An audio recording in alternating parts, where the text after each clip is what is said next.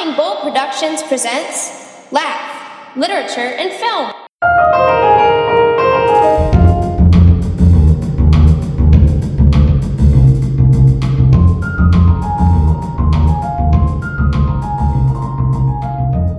All right, this is good stuff. Yeah. It's the Laugh Podcast. This is episode number 159. And over there is your host, Mr. Bull. Howdy. How are you, sir? Doing well. I'm another host. My name's Mr. Lusk. That's what the kids call me. Anyway, I wanted to mention before we get started that our last review show, our last main review show was 158.5. Mm-hmm. And it was the movie Tickled. And I mentioned a lot about the cinematography, but I never mentioned the cinematographer. So I want to correct that. His name is Dominic Fryer. He's Tickled's cinematographer, and I was really impressed with his work. And the camera that he used was a Sony f5 with Fujinon Cabrillo 1990 millimeter lens. Apparently that's what the bulk of the film was shot on, so there's corrections there. I did want to correct that because it's a glaring oversight on my part about that movie, which we really enjoyed, and we recommend that you guys go see it. But this episode is the popcorn movie, The Legend of Tarzan. The jungle consumes everything. It preys on the old, the sick, the wounded.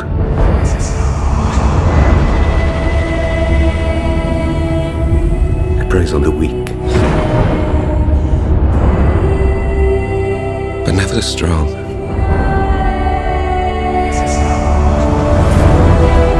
He is no normal man. He was thought to be an evil spirit, a ghost in the trees. No man ever started with less.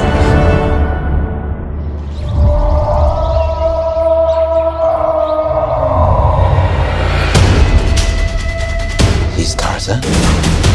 You're Jane. He'll come for you. Legend of Tarzan, directed by David Yates, written by Adam Kozad and Craig Brewster, and starring Alexander Skarsgård, or is it Alex Skarsgård? I have to go Alexander, probably. Alexander Skarsgård. Margot Robbie. I know you call her Margot. That's what her close friends call her. Yeah. Christoph Waltz and Samuel L. Jackson. Is it Samuel L. Jackson? I don't know. Either way, they're all four starring in this movie about Tarzan, and according to IMDb, this man, Tarzan, having acclimated to life in London, is called back to his former home in the jungle to investigate the activities at a mining encampment. This is the second week in a row that the IMDb summary is not quite accurate, because the mining encampment thing doesn't really work out in the movie. So I'm going to start using some other form of plot synopses. Okay. For my, I mean, it's close enough. It's close enough. It gives you a snapshot, but it's not entirely accurate. Yeah, but it also doesn't spoil too much for you. I kind of like that. All right, Tarzan.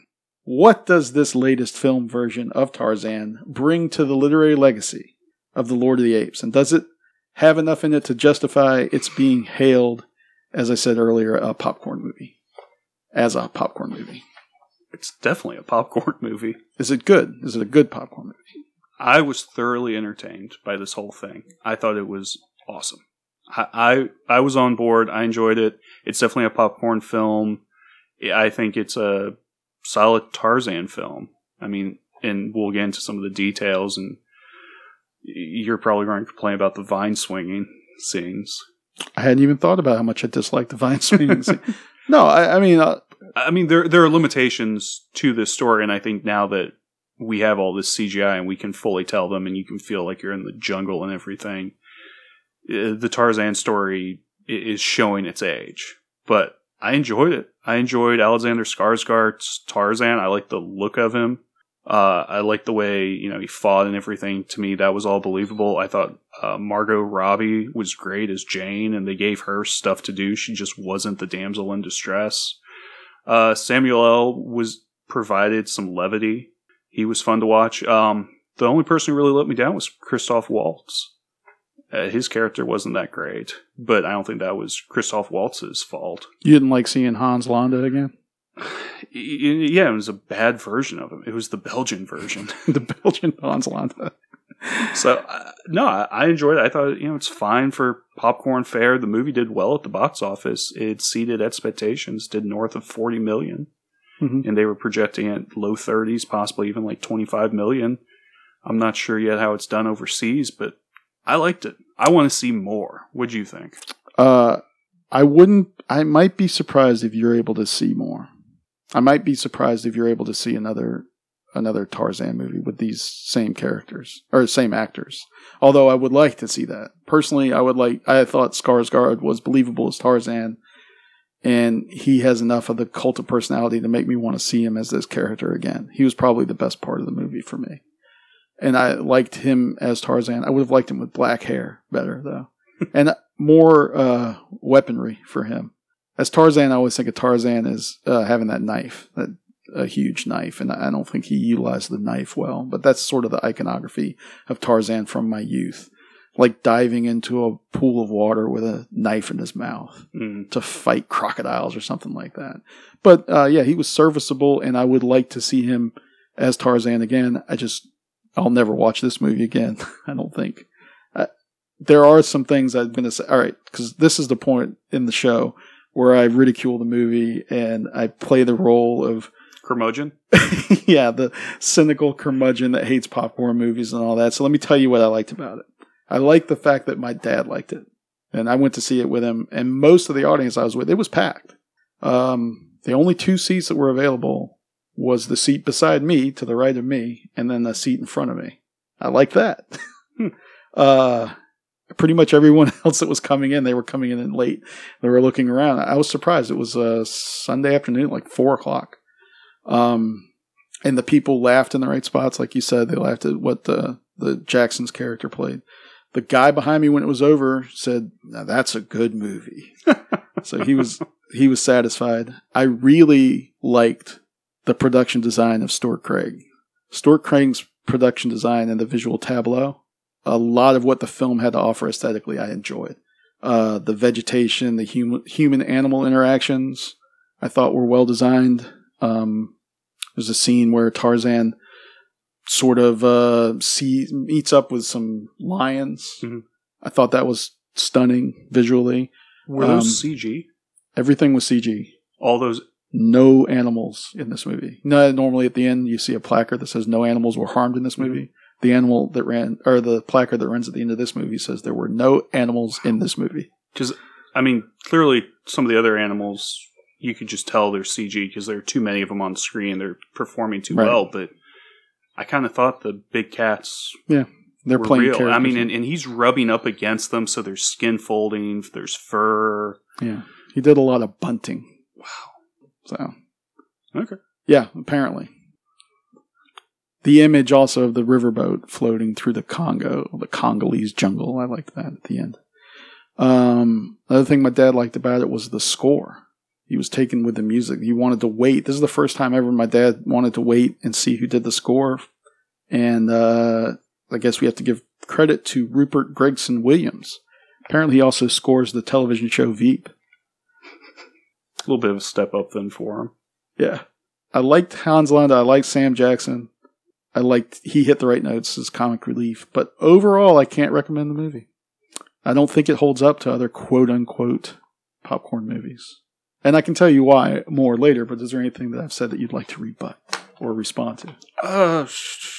No, I mean, because you've been positive. I don't have to rebut anything. I think this is more classical adventure storytelling. Like, this is the movie that they would have wanted to make in the 80s if they could have. But, what CGI just allows you to do, set extension. I mean, there are some sweeping shots of the jungle or the fields in Africa. Yeah. So, I mean, all that stuff is wonderful. So the production designer I mentioned, Stuart Craig, also did the production design for Greystoke, The Legend of Tarzan. Oh, really? Yeah. Lord of the Apes. That actually has 2 subtitles. And this guy's pretty prolific, as I looked him up. He did Gandhi, he's production designer for that, The Elephant Man, and Memphis Belle, Dangerous Liaisons, and The Mission.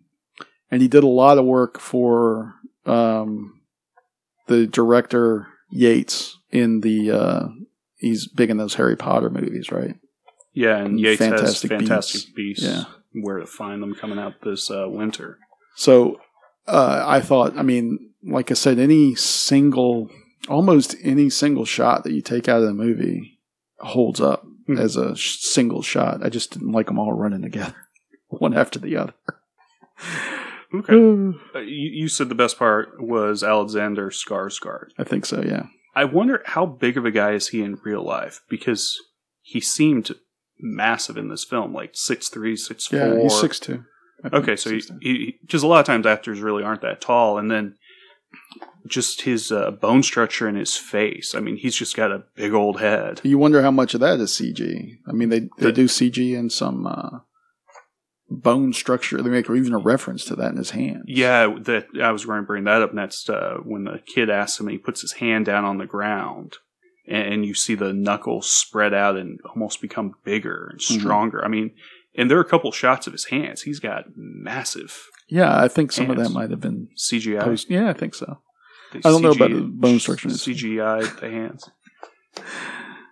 I mean, it was like, do you just want to like have your kid raised in the jungle? I mean, get him nice and fit. I mean, but then again, I'm like, oh, this guy is 6'4". I don't think he's that tall, but I mean, he he's a massive guy. I mean, he's already dealing with some good DNA, so being in the jungle only accentuates stuff. But I was impressed with all that.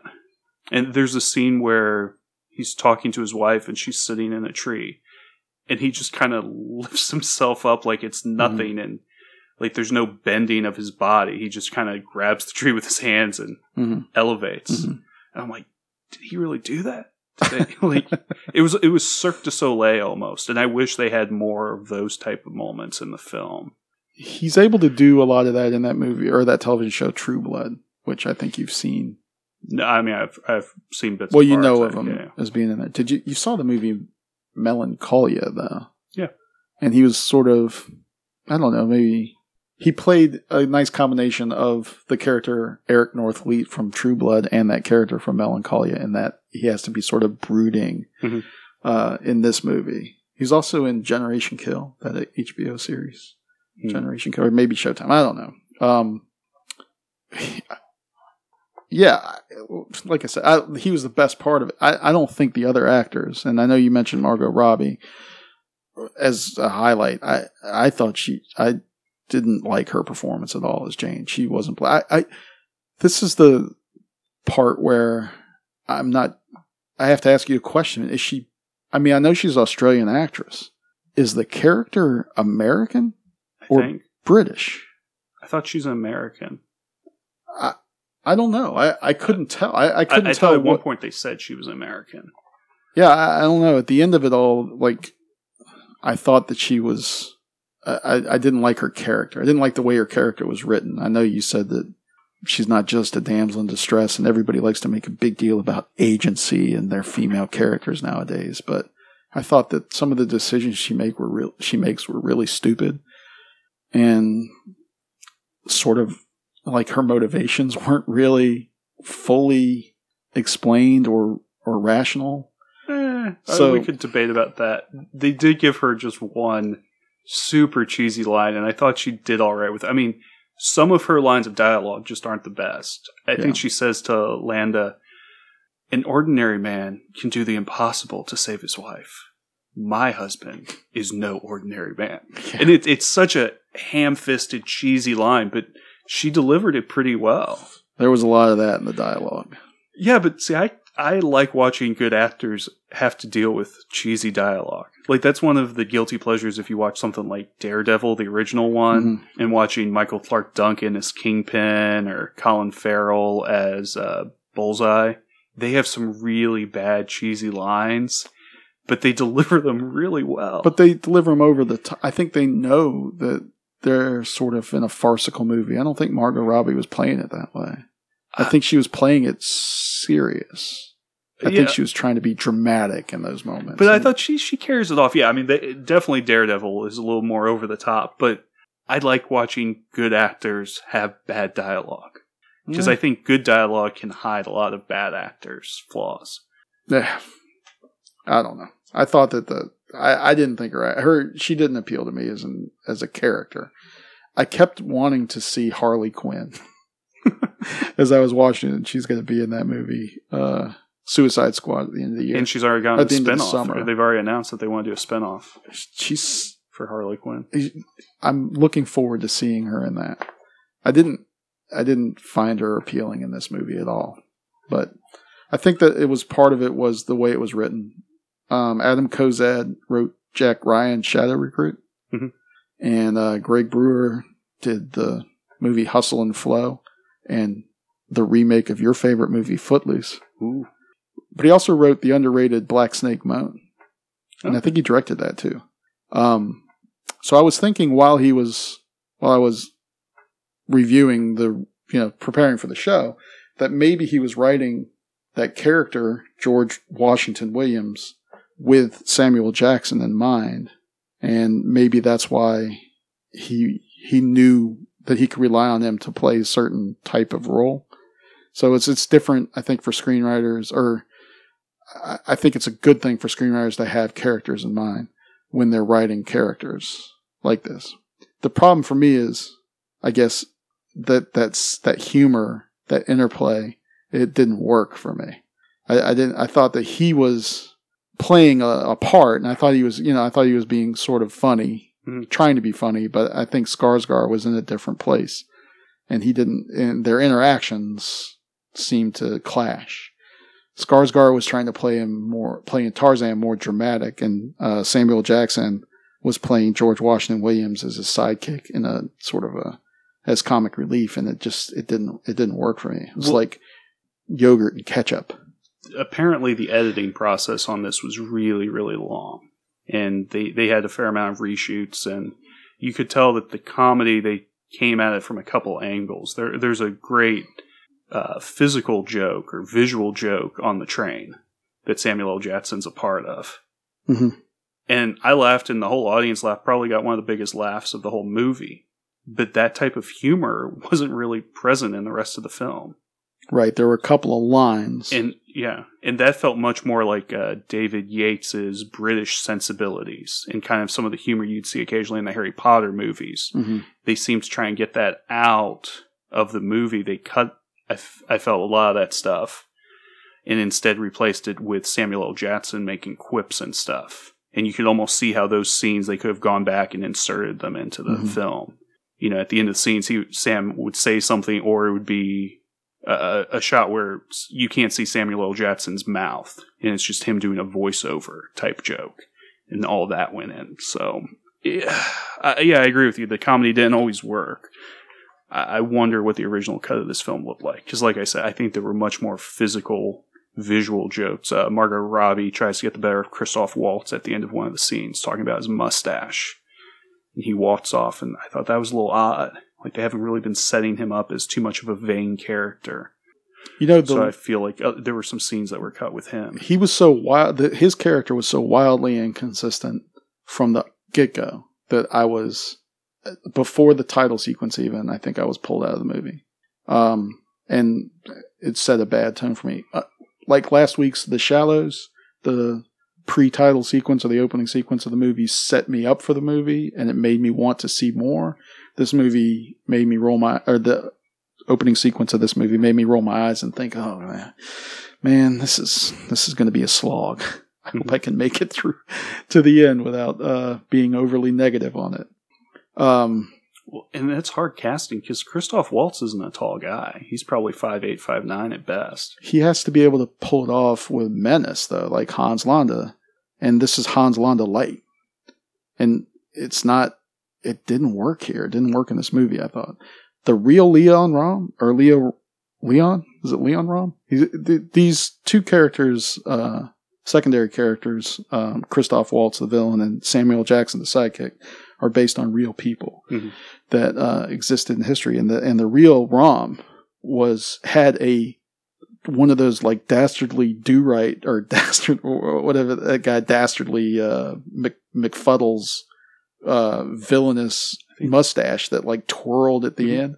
It's not dastardly do-right, Dudley Dastardly or something. You're thinking like of Dudley Do-Right, and then no, whoever was the villain on that, McNasty Dastard.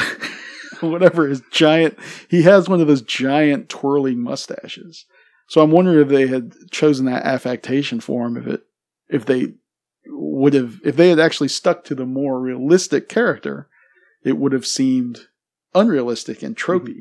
But that might have made for a better character choice for Leon Rom. Possibly. I felt like they were trying to design it that way, or in the writing at least, but in the production design, the costuming, he looks a lot like Klaus Kinski.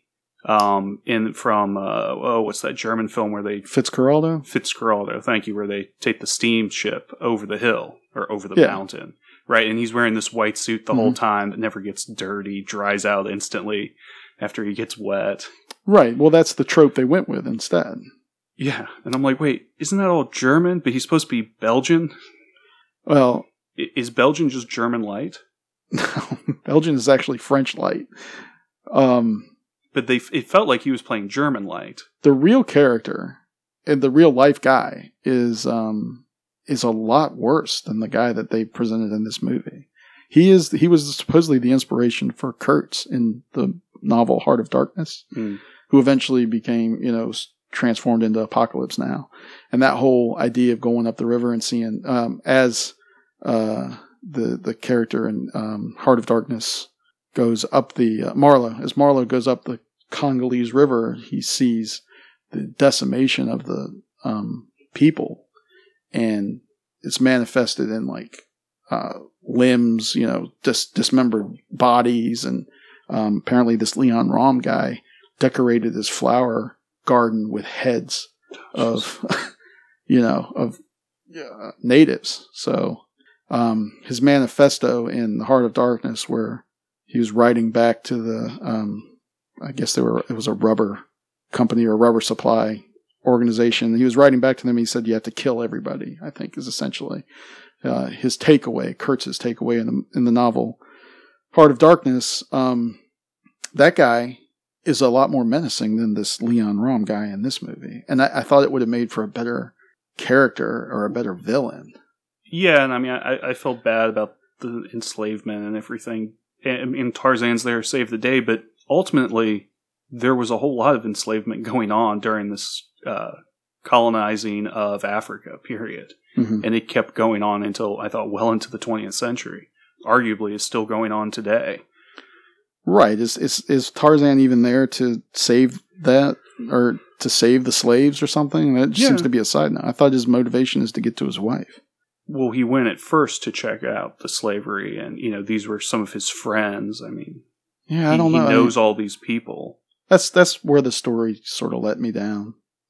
Like, the whole reason for him going to Africa in the first place is obscure and doesn't seem to make a whole lot of sense. But isn't that what happened in the stories? He would go and spend a lot of time in England and then have to return for various reasons to go and try and save Africa from various dangers. I don't know. My knowledge of it is based on the television series Tarzan when I was a kid, and he was basically just in the jungle the whole time with Cheetah and Boy, and running around with the tigers and the elephants and stuff like that. So I didn't really know the whole Greystoke side of it until Greystoke, the movie Greystoke. I like Tarzan. I wish that they could take that character and put him into something else, kind of like what they did with the League of Extraordinary Gentlemen. Take Tarzan and make him part of the Marvel Universe. Go fight side by side with Black Panther. I don't know. I like Skarsgård as you might have a better chance of seeing that than seeing another sequel to Tarzan. The production budget aside, I mean, they're going to have to do big overseas, I think, in order to justify making a sequel to this. I'm eager to see how this does play overseas. I would think it would do pretty well. I also think, though, trying to get back Margot Robbie is going to be hard. Mm-hmm. I think Suicide Squad is going to be huge for her, and then she gets to do she's going to be in sequels. They could kill her off.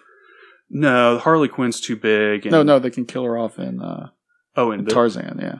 No, Jane's an integral part. Tarzan remarries. New Jane. Me, Tarzan, you, Jill. Yeah. Jane O'Brien. Yeah, I don't think Alexander Skarsgård, I don't think he gets much of a career boost from this. I mean, he's pretty much in the same spot as before. He's fine. I like to watch him. Yeah. Christoph Waltz. If he can play, we always want to version see him of play this a guy. baddie, but he has played so many poor ones over the years. Yeah. If he's not in a Quentin Tarantino movie, I generally just don't care for his performance. Well, he's not even the bad guy in Django Unchained, although he is Hans Landa. He's just a good guy. Hans Landa is a good guy in Django. Yeah. He's not really a bad guy, right? He's a bad guy in Spectre. Yeah, Spectre he wasn't great in. Green Hornet. Yeah. Stuff like that. Yeah, so. All right. So you recommend it. I don't. Predictable for everybody that listens to the show. I want to have a bigger discussion on its definition of the definition of a popcorn movie and how it fits. All right. Because I saw another popcorn movie recently, and I want to compare and contrast the two, but I think it's better off in spoilers. All right. So let's go ahead and spoil this thing. The man that hath no music in himself, nor is not moved with concord of sweet sounds, is fit for treasons, stratagems, and spoils. All right, so this is my takeaway of good popcorn movies, and I know the go-to argument that you always have is Pacific Rim. You always say, you like Pacific Rim, but you don't like this movie. I don't see how you can It's the only differentiate popcorn between- movie you like. No, because I actually liked San Andreas. And that's the other movie I saw this weekend. All right. This is my definition of popcorn movies. You see if you agree with my definition. And then you can add things or subtract things from it. And this is my standard. This is what I'm going to hold popcorn movies up to. Summer blockbusters are going to have to hit on these bullet points in a more positive than negative way in order for me to be able to recommend them. First off is effective action and stunt work. So I don't know how you can differentiate between stunt work and action in this movie because, I mean, I guess it's visual effects. I don't know if they had any stunt work at all. It could have been all in the computer. There were some fight scenes in there. So this movie is about a 6, I guess. 6, maybe a 7. I'm assuming this is at 10 and not 100. I'm not sure what your curmudgeon level is on this. Out of 10, I give it a 6. All right. I think popcorn blockbuster movies should have a witty playfulness and a sense of humor. And I think this movie tries, but it doesn't get there, so I'm going to give it a 4. I think it should have visual appeal where the effects are awe-inspiring. I'm talking about production design and stuff like this. This is up there around an 8. For me, it hits on the upper, maybe even a 9. Because like I said, you could take any single frame and I would put it on my wall. I think almost any single frame. These are the two places where this movie drops off because the last 2 bullet points are captivating characters who behave consistently and or possess motivations that cause them to act inconsistently. So they either have to have a clear reason to act inconsistently or they just behave the way that they should behave. They behave like a character should behave.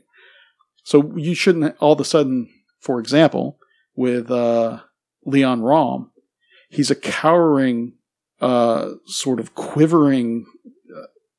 He seems like a person who doesn't even belong in the opening sequence until he fights the big warrior with his ninja rosary and takes him down. And then all of a sudden he becomes a complete BA, right?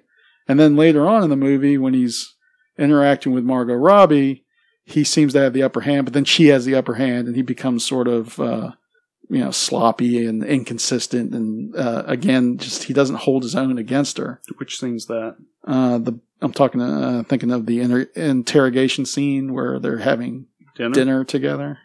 He wins at the end of that. He wins because he has her taken away, but he doesn't really win. I don't think he ever has the upper hand with her. When she asks for the pepper and he leans over and she thinks, now she's going to make her move, he catches her hand with the rosary. Yeah, no, the walks rosary. it back. I mean, if anything, he's sly. He's not trying to project strength so that his opponent overestimates him, and then he attacks with the rosary. Yeah, there are other inconsistencies with the character that I just didn't like, but he wasn't a good captivating. He wasn't a great villain. And then finally, I think it has to have a compelling narrative that is intriguing and unpredictable, although coherent with a self-contained logic. So in the movie itself, it has to be believable, and things have to happen that are believable, and it needs to propel itself forward It doesn't necessarily have to be unpredictable if it's predictable in a satisfying manner. This movie, I think, fails in that regard also. So with the captivating characters, although Tarzan's good, I'm giving all the rest of them below average. And then with a compelling narrative, I'm giving this a below average. So overall, it's below average on 3 of these 5 major points. Oh, no. I think so. Okay. I mean, I like Jane. I thought the whole story of Tarzan trying to get her back, that worked. Yeah, but... Okay. And I think that's one of the few things you can have Tarzan go and do, is be the rescuer. I think just with the way his character is set up, he's better at doing that than having to, like, defend a settlement against attack or something like that. Yeah, it works better as a... He's good as a chaser. It works better to a point, but the story lets you down on that. Because you think that at one point that he's rescued her, but then for no reason, no discernible reason, Leon Rahm, Christoph Waltz, takes her from the mountain to the seaside village when there's no reason for him to take her. He should just leave her there? She was bait. Okay. She was bait to get Tarzan to fight Djimon Hounsou's chief Bunga. That was the only reason she was there. He gets Tarzan to climb up this mountain. Chief Bunga gives him the crate of diamonds, which is a ridiculous MacGuffin. That whole thing was ridiculous. And then he leaves. He gets on the riverboat and leaves. Why does he take Jane with him? There's no reason for him to take Jane with him. I think that was an underdeveloped idea that he really liked Jane. He's leering at her in quite a few scenes. At the beginning of that dinner scene, he's hiding behind that changing curtain. She's like, I can see you. And he's like, oh, yes, you can. Yeah, but it wasn't done well. That wasn't done well. Yeah, it doesn't set up the motivation for that character to do that. I think that they hint at his infatuation with Jane. I feel like some of his scenes with Jane were cut in the editing process. Okay. I mean, that's the feeling I get. I have no proof of that. I like Tarzan, though, chasing after Jane. And I think, again, that makes... For me, it's compelling. To go to pro wrestling for a second, there are certain wrestlers whose best storylines have been when they're chasing after the belt, the championship. When they hold the championship, they're a much less interesting character. They're better as the challenger than as the champion. I think the same thing works with Tarzan, and if he got Jane back in 2/3 of the way through the movie, it would take away a lot of the velocity of the film.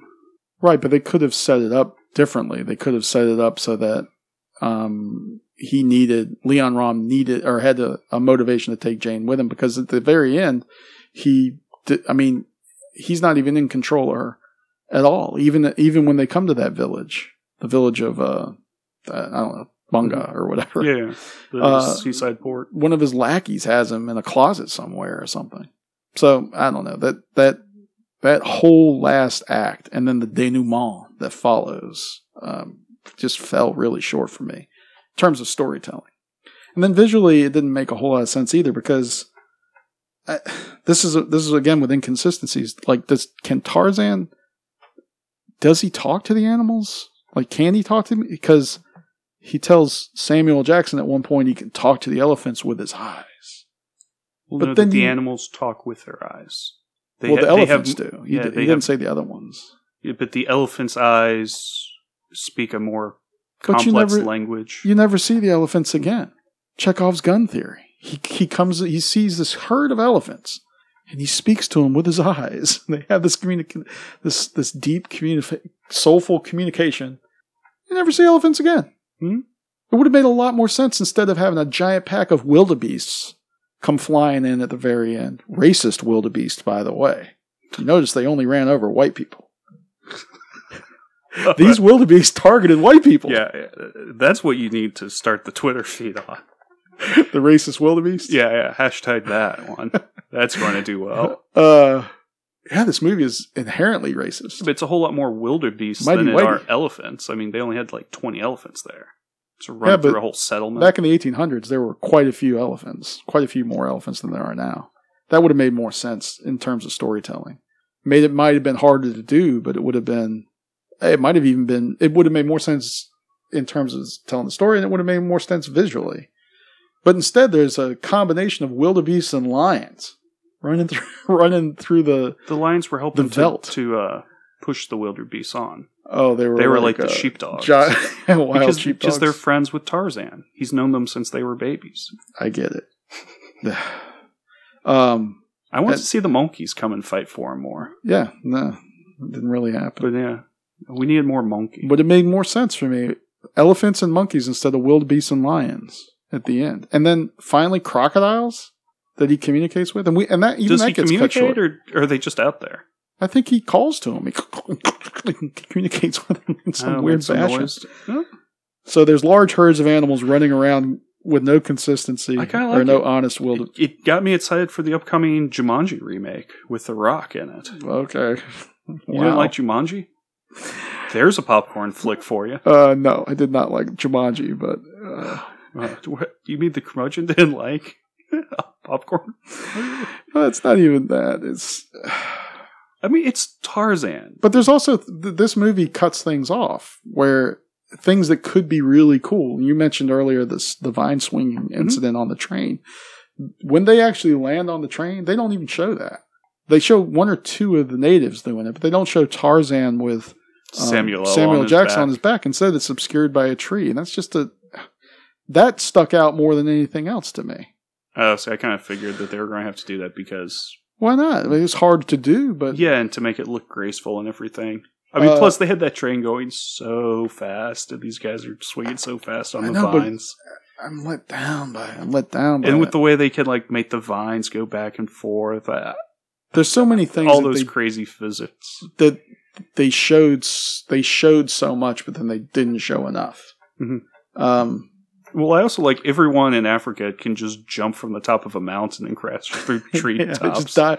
And that I didn't mind as much. I wouldn't have minded if that was the point in the film where we left Samuel off. He went, no, F that. Yeah, and then he walks down and eventually he makes it there. No, there's a scene early on where they jump off. No, and all the other natives. And he goes and does it. I don't care if I just saw all my buddies jump off a 100-foot bridge. I'm not jumping. Again, that's the inconsistency. And things are being cut off. It's fun. What about the scene with the hippos? That looked awesome until it wasn't. Until she starts Jane running dives through. in there. She dives into the water, and then these hippos come after him, and then they disappear. It's just a letdown. I didn't like that the bad guys were able to catch up to him so quickly. Yeah, she recaptured like that.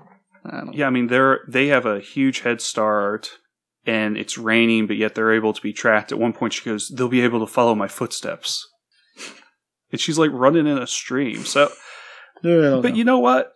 I laughed at it. I can find just as many plot holes and found just as many as I was watching Pacific Rim, a movie that you forgive. It's not that I forgive.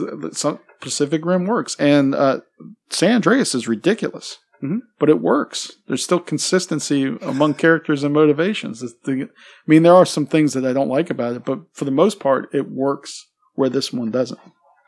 For me, and I'm not just saying that. I honestly feel that way. If I compare it against this rubric, I know why I don't like the movie as much as I would have, as much as my dad did, for example. You think Pacific Rim had compelling characters? Yeah. No. Michael Mori? Striker Pentecost? Are you kidding me? Pentecost was all right, but I mean, he was like so many other. I cried in Black Pacific military. Rim. Okay. And they're making a Pacific Rim too. Yeah. And If they I'm make a happy Tarzan- about it. I liked Pacific Rim, but I don't think it had great characters. I just think it had a lot of visual eye candy. No, I still think the characters, I'm not giving the characters, all of the characters in the movie together worked in a more positive way than in this movie. The Margot, like 3 of the 4 main characters in this movie, I didn't really like at all. And Djimon Hounsou as Chief Mbonga, that fight is cut short like that. That final epic fight that should exist between Tarzan and that chief he's cut off. They talk it out. They have a conversation. And then the random whip rosary thing as a weapon. That was it was original. It was original. All right, I'll give it that credit. I will give it that credit. Just wasn't believable. That's fine. All right. Anyway, so those are my problems I have. All right. I'm not surprised. And honestly, this is probably a more positive review than I was thinking you were going to give this. It's a good thing you went and saw this with your father, and he had such a good time. Because I think if just the two of us went, you would have disliked the movie even more. You're probably right. I wanted to say something positive about it. You always scold me about that. And I thought, well, maybe I can see it through the eyes of people that enjoyed it. I mean, like the guy behind me. There's a line in the movie.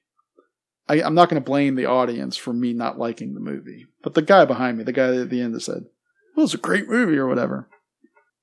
Early on in the movie, I think it's before the title, the opening scene, Chief Monga says to Leon Rom, he says, there's one thing that you can do for me and you can have these diamonds. I need you to bring me one name. And the guy behind me says, Tarzan. I was like, wow. All right, Sherlock, way to go. You nailed it. You nailed it. You know what? Boom! Nailed it! I got it. I got that one right. You know what? The movie's nailing its tone for its audience. It's like when we show movies to our students, what is the tone, what is the style of acting that the students love and they respond to? Melodrama. They love the melodrama. They love the over-the-top acting. All right. So you think this appeals to the masses? Sophomores? And to me, high school I sophomore. enjoy it. And to you. Like I said, those with a high school sophomore mentality. I have Fair a enough. soft spot in my heart for popcorn flicks. Proud of you. All so right. there you go, Mr. Two Frames. I gave you a positive review, and I'll try to do that from now on. All right. Cool. But hopefully, I won't have to see more popcorn movies this year. Oh, Are there any left? Oh, we got tons. Star Trek. Oh, yeah. Bourne. I had to close my eyes during the trailer for Bourne. Suicide Squad. Yeah. All right. We've seen Ghostbusters. I'll hold it up to this rubric. I don't know. Maybe. Next week we're reviewing Secret Life of Pets. Yeah. Are you on Team Clyde, or do you want the new guy? Oh, Duke, or am I on Team Duke? Yeah, or Team Max? Team Clyde. Oh, I gotta go for Duke. I like big dogs. Big dumb. Yeah, I like big dogs. I'm on Team Max. I hope Max wins. I don't think it's going to be like that. No? I don't think it's going to be like Captain America: Civil War. So, no, I'm looking forward to that. Do we need an update on the box office challenge? I mean, it's not really very challenging anymore, is it? I'm up 79 million, and we both have 3 films left. And of the 3, all 3 of your films supposedly are rated to do higher than my highest film. Really? Okay. I don't know. Star Trek might get around 80. I don't know if he'll do that. I think Suicide Squad's up there. 80 or 90. There's no way. I don't think I have a chance. So I'll be walking in my boxer shorts to school the first day. With your Hitler mustache? Yeah, I'll be wearing a Hitler mustache and wearing just boxer shorts. Nice. No, I doubt that. That's not going to happen. Since you couldn't decide on a I like the proper sriracha punishment. milkshake. How about the old man haircut? You're already halfway there. Oh, okay. So, the Tarzan, me Tarzan, you Jane, that quote never really happened in the old Tarzan movies. Oh, it's like Play It Again, Sam. Yeah. Never actually got said in Casablanca. I'm Jane Parker. Understand? Jane. Jane. Jane. Jane. It's Jane. You? Jane. Jane. And you? You. Tarzan. Tarzan. Jane. Tarzan. Jane. That's right. Tarzan. Jane. Tarzan. Jane. Tarzan. Jane. Tarzan. Jane. Tarzan. Jane. Oh, please stop. Let me go. I can't bear this. What's the use? So, for Mr. Ryan Bull over there, It's been a pleasure. I'm Richard Lusk. Pax et bonum, everybody. There be dragons.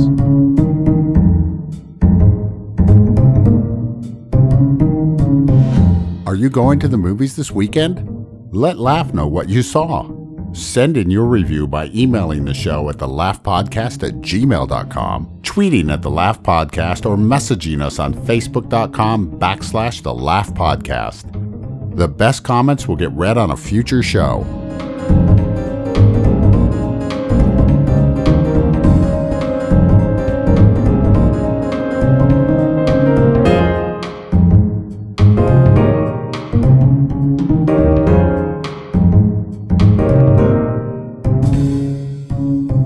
All right, Tarzan. He's he's probably the world's most recognizable character by a British author not named William Shakespeare. No. Really? Conan Doyle's Sherlock Holmes.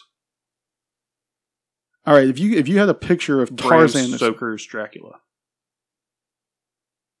All right, if you had they would be in your top 10. But I think if I were drafting for a team of literary characters that people would recognize on sight, Mary Shelley's Frankenstein. Yeah, see, Frankenstein is the Dr. Frankenstein. Frankenstein's monster is something else. So I if you didn't put say the monster, I said Frankenstein. Yeah, but if you put Frankenstein up there, no one would recognize who it was. I don't think. Okay, Frankenstein's monster. He's still recognizable.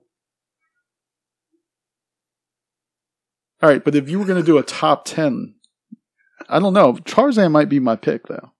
Tarzan might be my top draft pick. You could pick someone else. It could never happen, really. I mean, that's a ridiculous argument. Nevertheless,